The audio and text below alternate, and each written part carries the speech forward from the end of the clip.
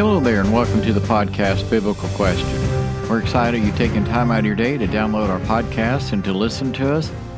We certainly hope and pray that Christ would be glorified, you as our listeners would be edified. For more information about us, we ask that you please go to our webpage at biblicalquestion.com, all one word, all lowercase. There is no S on the end. There you can find a lot more information about us. We have a statement of faith, ways of connecting with us through our social media accounts, and we ask that you would please follow us on our social media accounts on your favorite format, that you would hit that like button, follow us on your favorite podcasting app. Tell others about us, your friends and family, people at church, whatever, that you might think would be really beneficial to listening to us. We're a very simple production here. I understand that. But we just simply want to get out the message of Christ and His glory to everyone who will listen, of all ages, all levels of education. To be honest, most of our listeners are in third world countries where English is not their first language. I know we really need to be speaking to those. If you're a prayer warrior, please go to our webpage as well. There is a page there just for people who have asked for prayers. If you have a prayer request, you may submit it through our webpage. There is a contact us page there. There's our email address is posted there. We have a post office box if you want to write us. We certainly, some people like to do the mail the old-fashioned way. We understand that. There's also, if you're needing a Bible, you want to buy one, there's a link on the bottom of our page there. You can do that as well. There's all kinds of gifts. We've kind of picked out, there's some affiliates that have kind of found us. We kind of found them type thing that I'm not real familiar with yet, but it's all about focusing on young girls and teaching them they have value and worth too. And so I would encourage you to check that out as well if you're a parent trying to find, with a daughter, trying to figure out how to talk to her about God. There's all kinds of resources on our webpage. We do not make money by posting those affiliates, but we do make a small commission if you would buy through our webpage. And so that is another way of helping us financially. I know that in these times, inflation is worldwide. It's a real struggle. And so we feel it in our budget here, trying to pay the bills and groceries and gasoline to get to work. We certainly understand that, but we also need your prayers to keep this podcast going, that we can bring sound, truthful, doctrinal, Bible-type podcasts for everybody to learn and grow. But the Holy Spirit would guide us and direct us. We also certainly hope that you would consider financially supporting us. And I know several family members who actually listen to the podcast, so you never ask for any way of financial support. Well, I'm trying really hard not to make this a broken record that we need money, but we truly certainly could use some financial help as well. And so today is going to be part 2 of our evidence of Jesus, the historical evidences that we're going through here. We're going to look at non-biblical writers about the historical Jesus today. You know, we talked in our previous podcast a little bit about the historical view of looking at the New Testament or the entire Bible, for that matter goes. And so that's what we're going to do today. We're kind of going to open that up just a little bit more. There's a man by the name of Michael Green. He has a book called Runaway World, and it's kind of an interesting book. I don't know that I highly recommend it, but it is interesting.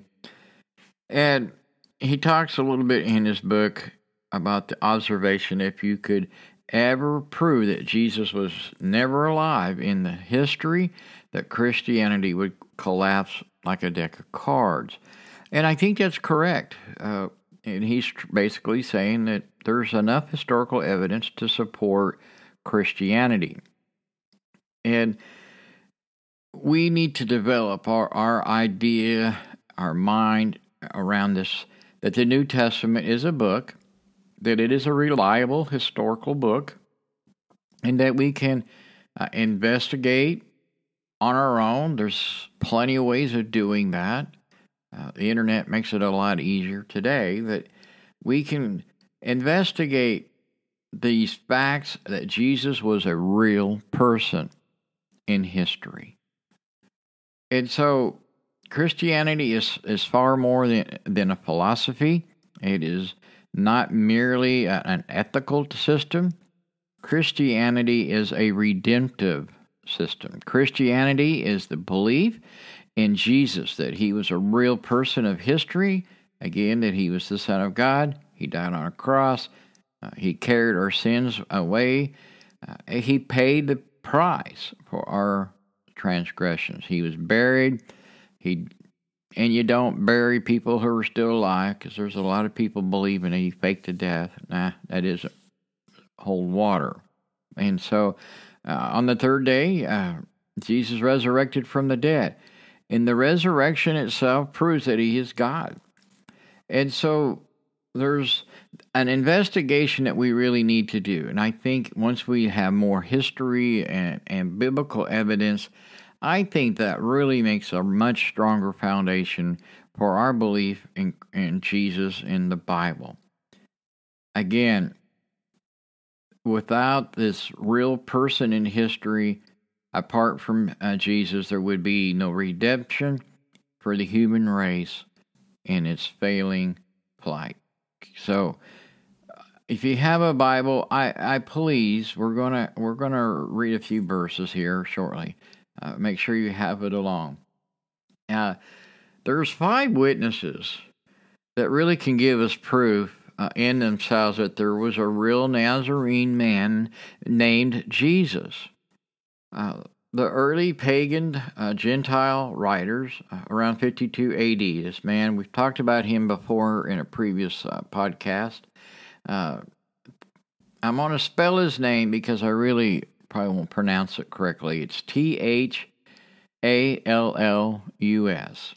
Thallus. And so he takes it for granted about the existence of Jesus when he mentions that the darkness which occurred at the Lord's crucifixion.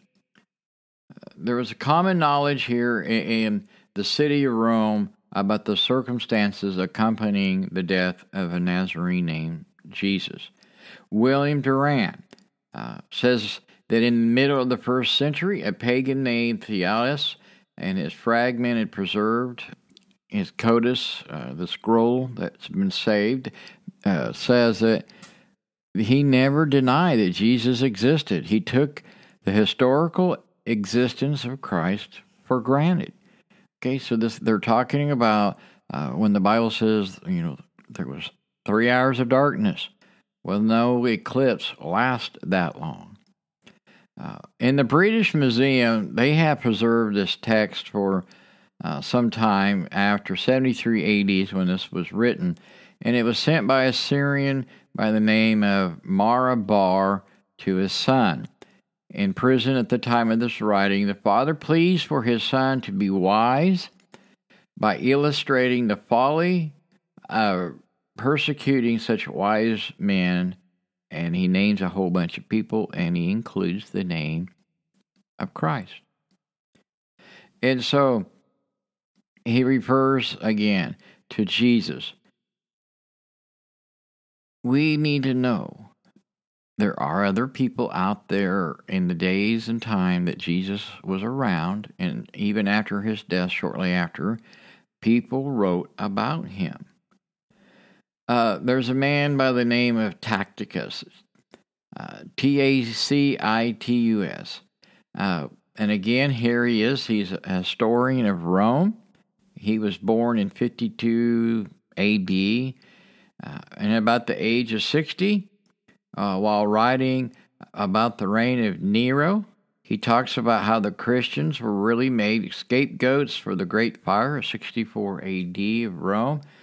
It's been rumored that Nero himself started the fire in order to gain glory to rebuild the city. And so he talks again about Christianity in his day and time and the persecution that was going on. And you have to ask yourself, why would people be willing to be persecuted if there was not some facts around it that they were very aware of, witnessed themselves, heard it for themselves, that Jesus really was who he said he was? And here's another writer. You have to forgive me, I'm trying to pronounce these names. His name is spelled Pliny, Pliny the Younger.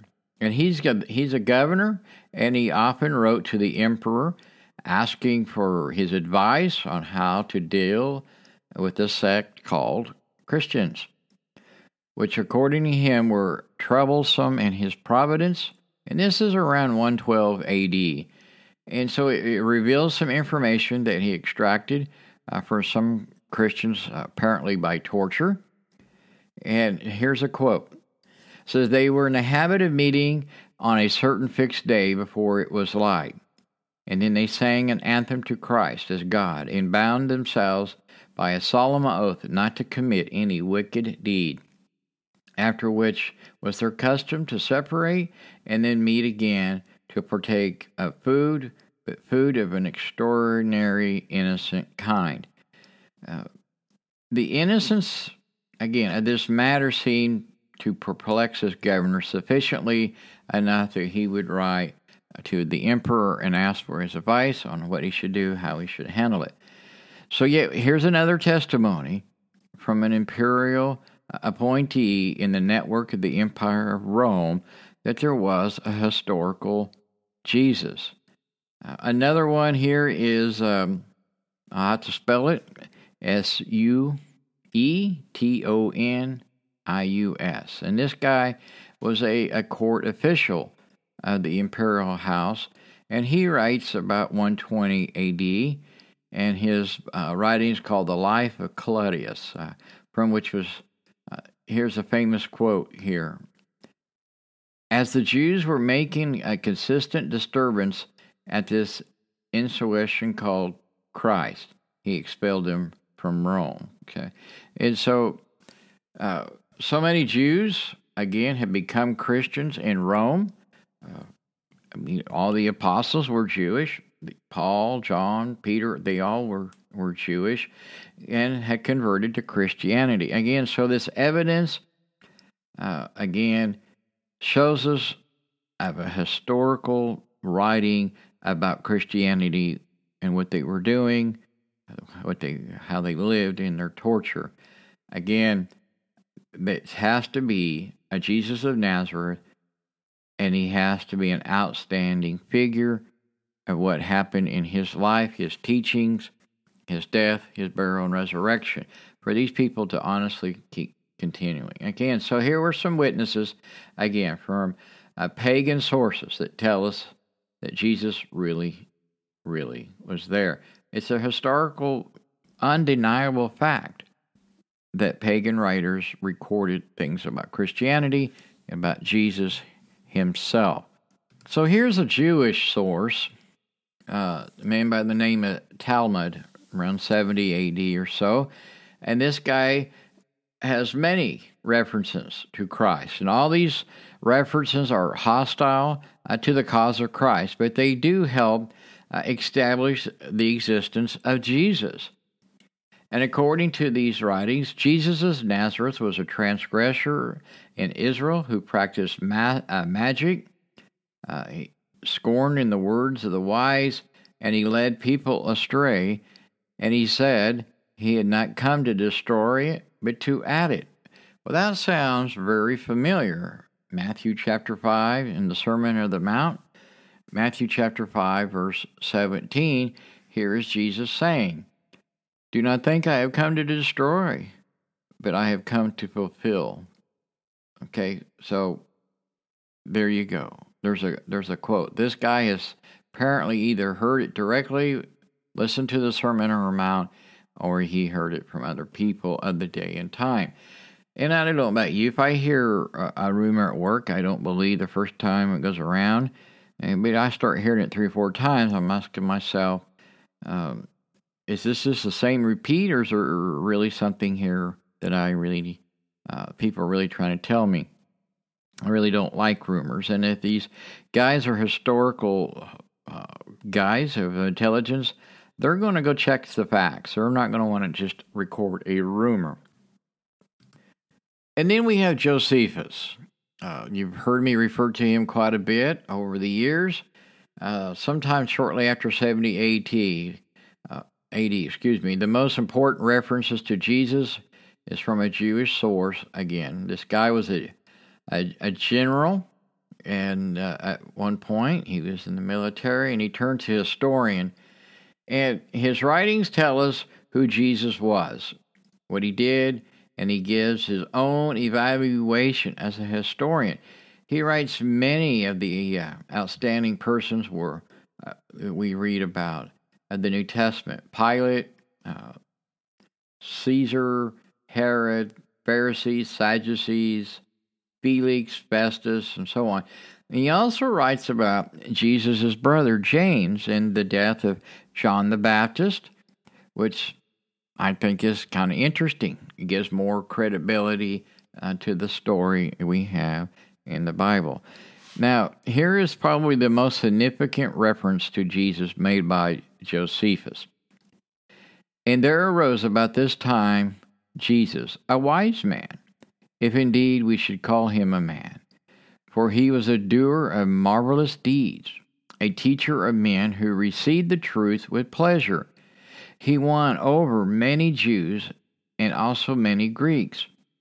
This man was the Messiah, and when Pilate had condemned him to the cross at the instigation of his own leaders, those who had loved him from the first did not cease, for he appeared to them on the third day, alive again, as holy prophets had predicted, and said many other wonderful things about him. And now even the race of Christians, so named after him, has not yet died out. So first of all, he spoke of Jesus as the Christ, or the so-called Christ. He tells us about the arrest and the trial of Jesus and speaks of him as his brothers and James. He speaks of Jesus as a doer of wonderful deeds, a man, he says, if indeed he can be called a man. Josephus goes on to say this man was the founder of a tribe called Christians. And so Josephus actually speaks twice of Jesus Christ. So again, we have 2 Jewish references. There's at least 5 pagan references. And F.F. Bruce made this observation as he shuts down one of his books. Having gone over pagan and Jewish sources, okay, this is a quote from F.F. Bruce, whatever else may be taught of the evidence from early Jewish and Gentile writers, it does at least, for those who refused the witness of Christian writings, establish the character of Jesus himself. And he observes, some writers may toy and fancy the Christ myth, but they do not do so on the ground of historical evidence. So, as far as these people were concerned, Jesus was real part of history. He actually was walking around. We had the New Testament writers. The New Testament should be and is totally adequate to prove Jesus was a real person in history. For whatever reasons may be given for receiving the testimony of Josephus or Tacitus or any other writer as historical, reliable, should be applied to the New Testament writers as well. All the New Testament writers were contemporaries of Jesus. They were eyewitnesses.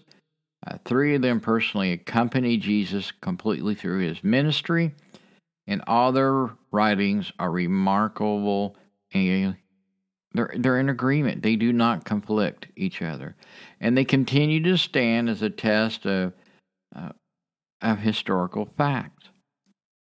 And so I know some people are going to email and say, "Well, the Bible's the inspired Word of God." Absolutely. The three apostles, John, Matthew, Mark, Luke, and John. Luke was not an apostle, but these three writers, the apostle Paul, Peter, John, Matthew. I don't know how many of you can remember what happened 3 years ago exactly. Probably not many of us, especially the older we get. We kind of forget what even happened yesterday sometimes. So, by the Holy Spirit, they were able to document and write down events that occurred, historical events, and wrote them down so that you and I would have the evidence wrote down. So altogether, all these sources, whether they're pagan, Jewish, New Testament, they all conclude that there was a real Jesus in Christianity, and that is where we need to understand. I certainly hope that this has been interesting for you, to help you learn and grow. I went through some things very fast. I apologize that I can't pronounce those names correctly. I've heard them all pronounced different ways over the last 20 years. And so that's why I spell it out. If you really want, you could replay this podcast and write those names down and go to your favorite search engine and search them out and read what they have to say about Jesus. All this information is freely available currently on the internet, all their writings and things. And so I would encourage you to do that. But I also strongly would say, don't forget the historical New Testament that we need to be reading each and every day. And so next week, we're going to talk about the historical reliability of the New Testament. That's going to be next week. So please hit that like button. Make sure you follow us and tell your friends and family about us. Follow us on your favorite social media account. And so contact us through our webpage if you have prayer requests. Go through our webpage and check it out. There's a lot of little things on there that we have done. We get comments on that as well from time to time. Again, thank you for listening. May God bless you, and may He have the glory.